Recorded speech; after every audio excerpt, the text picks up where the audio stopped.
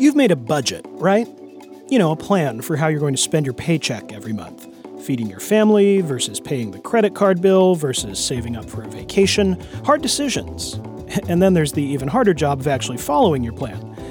But imagine making decisions with $28 billion, making decisions for an entire state. Missouri House has made its decisions for the year ahead, and their budget could have a real impact on the lives of children and college students and the elderly and pretty much everyone else in the state. But will that be the budget that ends up guiding how much comes out of the state's wallet and for what? I'm Brian Ellison. How we spend the state's money on this episode of State House Blend, Missouri. The budget. I know, not the sexiest of political topics. It's not like tax cuts or Medicaid expansion. And yet, the budget's the big story of every year. You could say it's the most consequential thing lawmakers do every year, deciding what to do with all that money, our money. Will more schools get built or more roads and bridges? Will the sick get treated or the elderly housed? The budget affects our lives every day, and we may not notice that until we do. Last week, the Missouri House passed a budget, one that differed in some substantial ways from the governor's proposal for this year. But how do legislators know what it means for them to go their own way? And what tools does the governor have in his toolbox to get his way? To help us sort it all out, we've enlisted Tracy Gleason. She's the Director of Communications at the Missouri Budget Project, a nonprofit research and analysis organization. I wanted to know, if we were to imagine the budget as a big pizza, which slices would be the biggest? When you hear the legislators discussing appropriations for various things, they're mostly focused on state general revenue, which only makes up about a third of the state's budget. And general revenue, that's the money that comes in from taxes. Right. And so when you pay your income taxes, your sales taxes, there's a few other sources, that provides the state's general revenue, which is about a third of that overall big pizza. What's the rest of it? About a third is federal revenue, and the other third is dedicated revenue. So we have specific purposes that certain taxes go to, like the fuel tax, which is dedicated to transportation. Okay, so for the part that they do get to argue over, there's really a few big things that they spend a lot of state money on, right? Right. Elementary and secondary education makes up more than a third. Health and social services make up about 30%. So those are like the two biggest pieces, and then higher ed follows that. So let's talk a little bit about kind of the process before we get into the specifics of what they've done in the past week and actually months. This process does not begin when the House first starts debating these bills. Take us all the way back to the beginning. This budget they've been talking about that starts July 1st of this year, when did they first start working on it? Well, the department started working on it over the summer. So the departments a year in advance. Yes. Yeah. So they start looking at their needs and kind of based on previous year's fundings, trends, things like that. And they submit their budget request to an Office of Administration within the state government. And the Office of Administration works for the governor, right? Correct. Right. The governor then takes those numbers and in coordination with House and Senate leaders, they come up with what's called a consensus revenue estimate. And that is an estimate based on trends and best guesses, what money will be available for the legislature to spend that following year. Now, again, that's just a best guess. Sometimes they're pretty close, and sometimes they've missed the mark by a significant amount. The budget process is kind of an ongoing process that lasts all year, making little corrections for that along the way. So at the start of the session, or actually not quite the start of the session, it seems to be getting later in the session, but the governor brings a budget proposal to legislators. Correct. And they bring that proposal, but the legislators don't have to do what the governor wants. No, they can adjust in any way that they see fit. They do go through a process then. So what does the House Budget Committee and the Senate Appropriations Committee, for that matter, what do they do with these numbers that the governor sends them? The House often kind of starts their process even earlier, hearing from the committees. and hearing about the needs and what was included in their original department requests. But after they get the governor's budget, and then after hearing testimony from both the departments and from the public, they present their recommendations to the full budget committee. And that budget committee, made up of legislators from across the state, can accept it, they can amend it, they can reject it, and then it proceeds to the House floor, which that is what happened this past week, is the House debated on the floor the budget recommendations. They passed their bill, and then we'll send it on to the Senate. So the Senate doesn't come up with its own proposal in the first place. They wait for the House to send them something. Correct. So that's the moment we're at in the process right now. What happens next? Does the Senate committee have more hearings, or are they ready to vote? They go to the Senate Appropriations Committee, which will tinker with and debate those bills before sending that budget to the entire Senate. And so the Senate then might approve, in fact, usually does approve a budget that is not exactly the same as the House's. So then they have to appoint a conference committee, right? Right. And that generally happens in April or May, that select members of the House Budget Committee and the Senate Appropriations Committee, they meet to reach a compromise on the differences between their two budgets. So after they do finally agree on something, and let's say the House then approves it and the Senate approves it, it goes to the governor, but the process still isn't over, right? Because in Missouri, the governor can veto particular line items out of the budget, right? Right. So he can actually say, I like everything in this except the $80 million you gave to higher education. I'm going to make that zero. Right. What happens when he does that? Well, the legislature does have an opportunity in September. Annually, they meet for a veto session, and they can consider overriding the governor's vetoes at that time. And that requires a 2/3 vote, of course. Right. That's the process. Let's talk about how that has come into action in this past week. The House just approved those 13 bills to be the budget. And you mentioned that we do have to be clear about where that money is coming from. One of the real wild cards, it seems to me, is that this year the legislature is also debating various proposals to change the tax rates in the state. There's a proposal to raise the gas tax. There's a proposal to cut, there's actually multiple proposals to cut the highest income tax rates by various amounts. That seems like all of those things might have an impact on that revenue estimate, that starting place that you talked about. Absolutely. And there is some concern in the legislature and in legislative leadership, particularly among those that sit on these budget and appropriations committees, that they're already stretched too thin and having to make very difficult decisions. And when they look at having an even smaller pie, they're not sure how they're going to make ends meet. And so it'll be interesting to see how that process plays out, because in Missouri there have already been a ton of cuts that when you compare us to other states, we don't look so hot. And when you cut further, it's going to show up. And you know, oftentimes the budget is mostly in the background, and people don't really think about all of these numbers in a spreadsheet until something's wrong. Right. And then they start seeing the daily impact on their lives, which we saw a lot in Kansas. And Missouri is a little bit more like the frog in the frying pan, where kind of it's a slow simmer and people haven't really noticed some of the results the way they have in Kansas. Until the frog is dead. Right.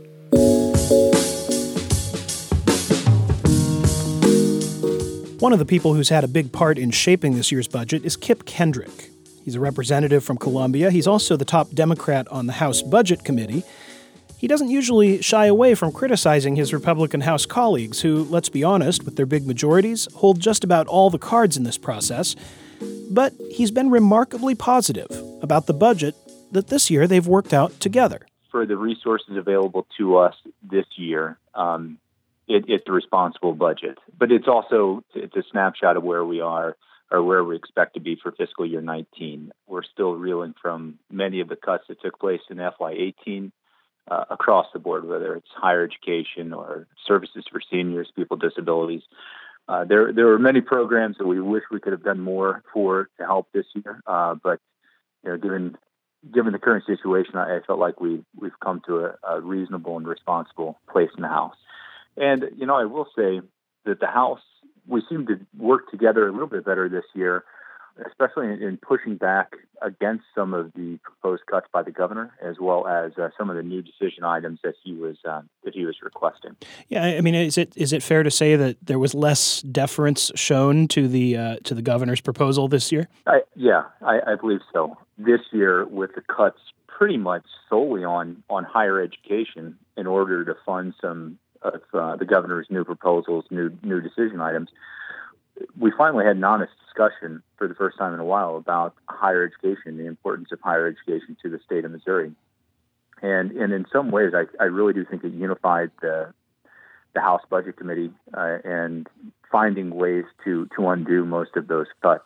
Not to reduce it all to puppies and roses and rainbows. I mean, what did you not get that you would have liked to see in this budget? I think we would have liked to have seen more done to try to undo some of the damage that was done last year to seniors with the rollback of the MoRx program, a prescription drug benefit program for seniors in the donut hole. That 85 to 185% of the federal poverty level, they were 63,000 seniors were wiped out of that program.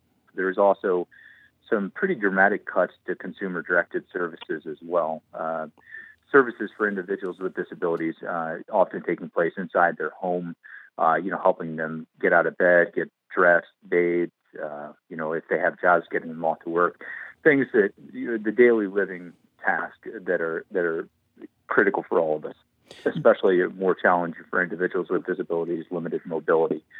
There was a 60% cost cap put on that program last year, a pretty significant cut for people with disabilities receiving services, many lost hours, some lost services altogether. So we were, I'm hopeful in the future that we can come up with a solution to restore that money, but we were not able to get that done this year. There may be a bill moving in the Senate looking at a long-term solution for funding for those programs. But yeah, I mean, it's, as I said in the beginning, FY19, I feel like we've come to a reasonable place on funding. So you mentioned the restoration of the cuts to higher education. In the middle of that higher education debate on Thursday, there was also sort of a policy debate that broke out around whether language that currently bars dreamers, undocumented immigrants who entered the country as children, from getting in-state tuition. And there was an effort by some of your colleagues in the House, your Democratic colleagues, to take that language out.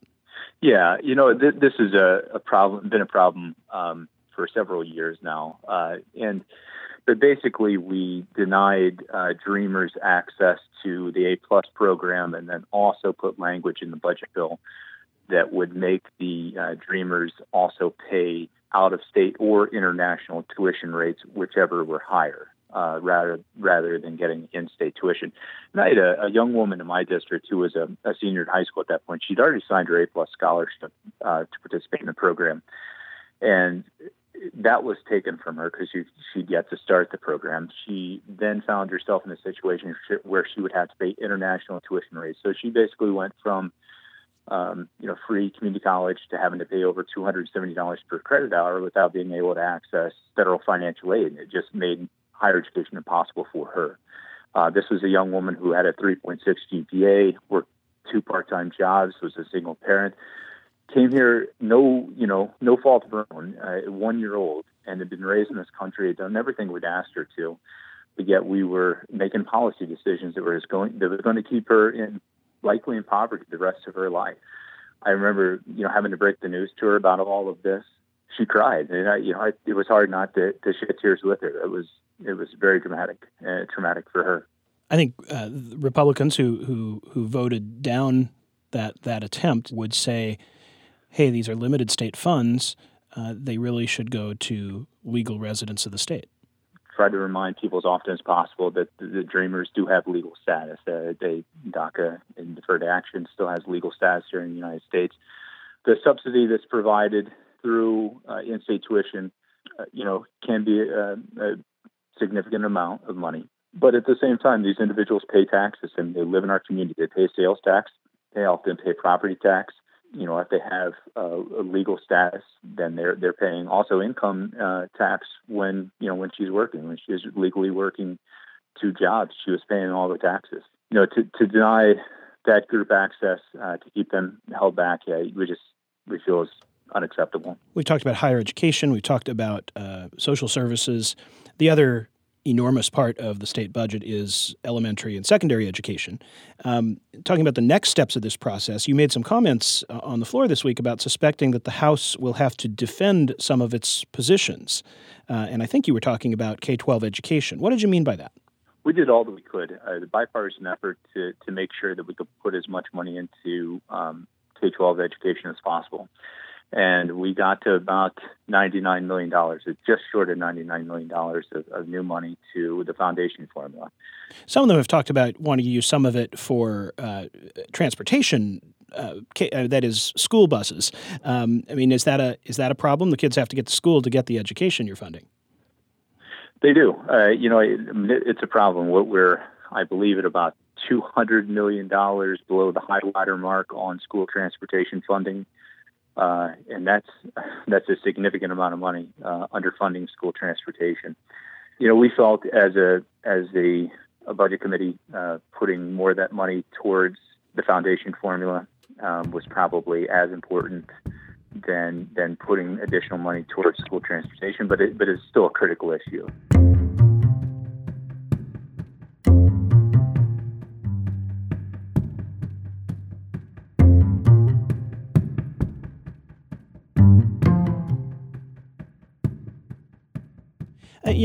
One of the things about Missouri government is that the governor has a line item veto on appropriations bills.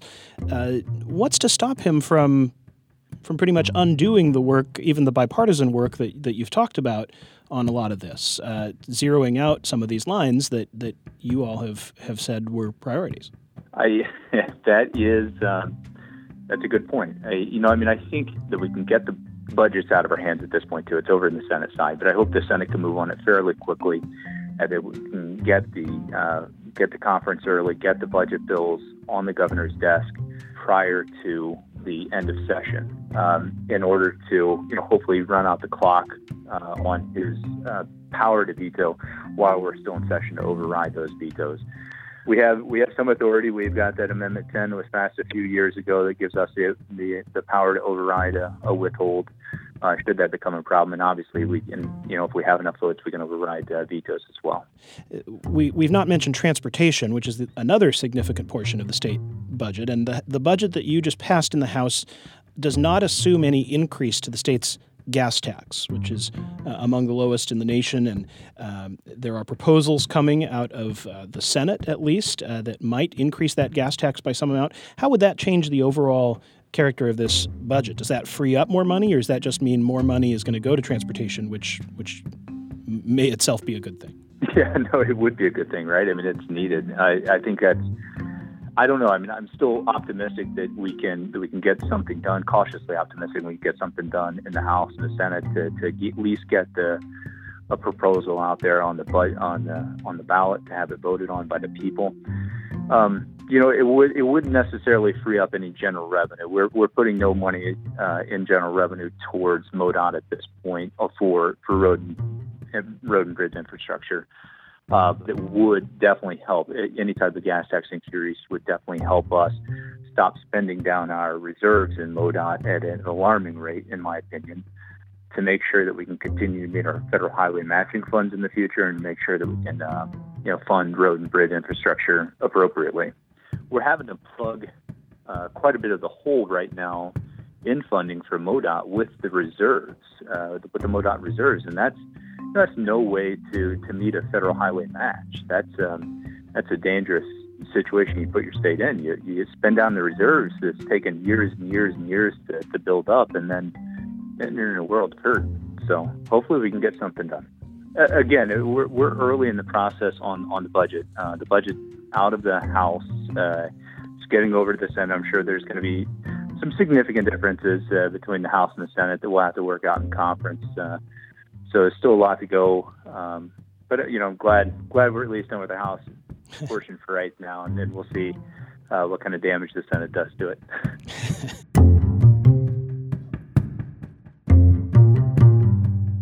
The budget ball is now in the Senate's court. The House and Senate have 6 weeks to get their ideas together and send something to the governor. We'll be following that. Until then, you can keep up with all the other Missouri politics news by following me on Twitter. I'm at PTSBrian. You can also listen to KCUR, where our show is produced. Matt Hodap is our producer. If you're in the Kansas City area, don't forget we are having a live taping of the podcast on Thursday, April 19th. We'll be talking about guns and gun policy in the state with lawmakers. We're doing that at the Buffalo Room at Westport Flea Market. Mark your calendars, and as the day approaches, you can get more information online at kcur.org/StatehouseBlend. I'm Brian Ellison. Thanks for listening.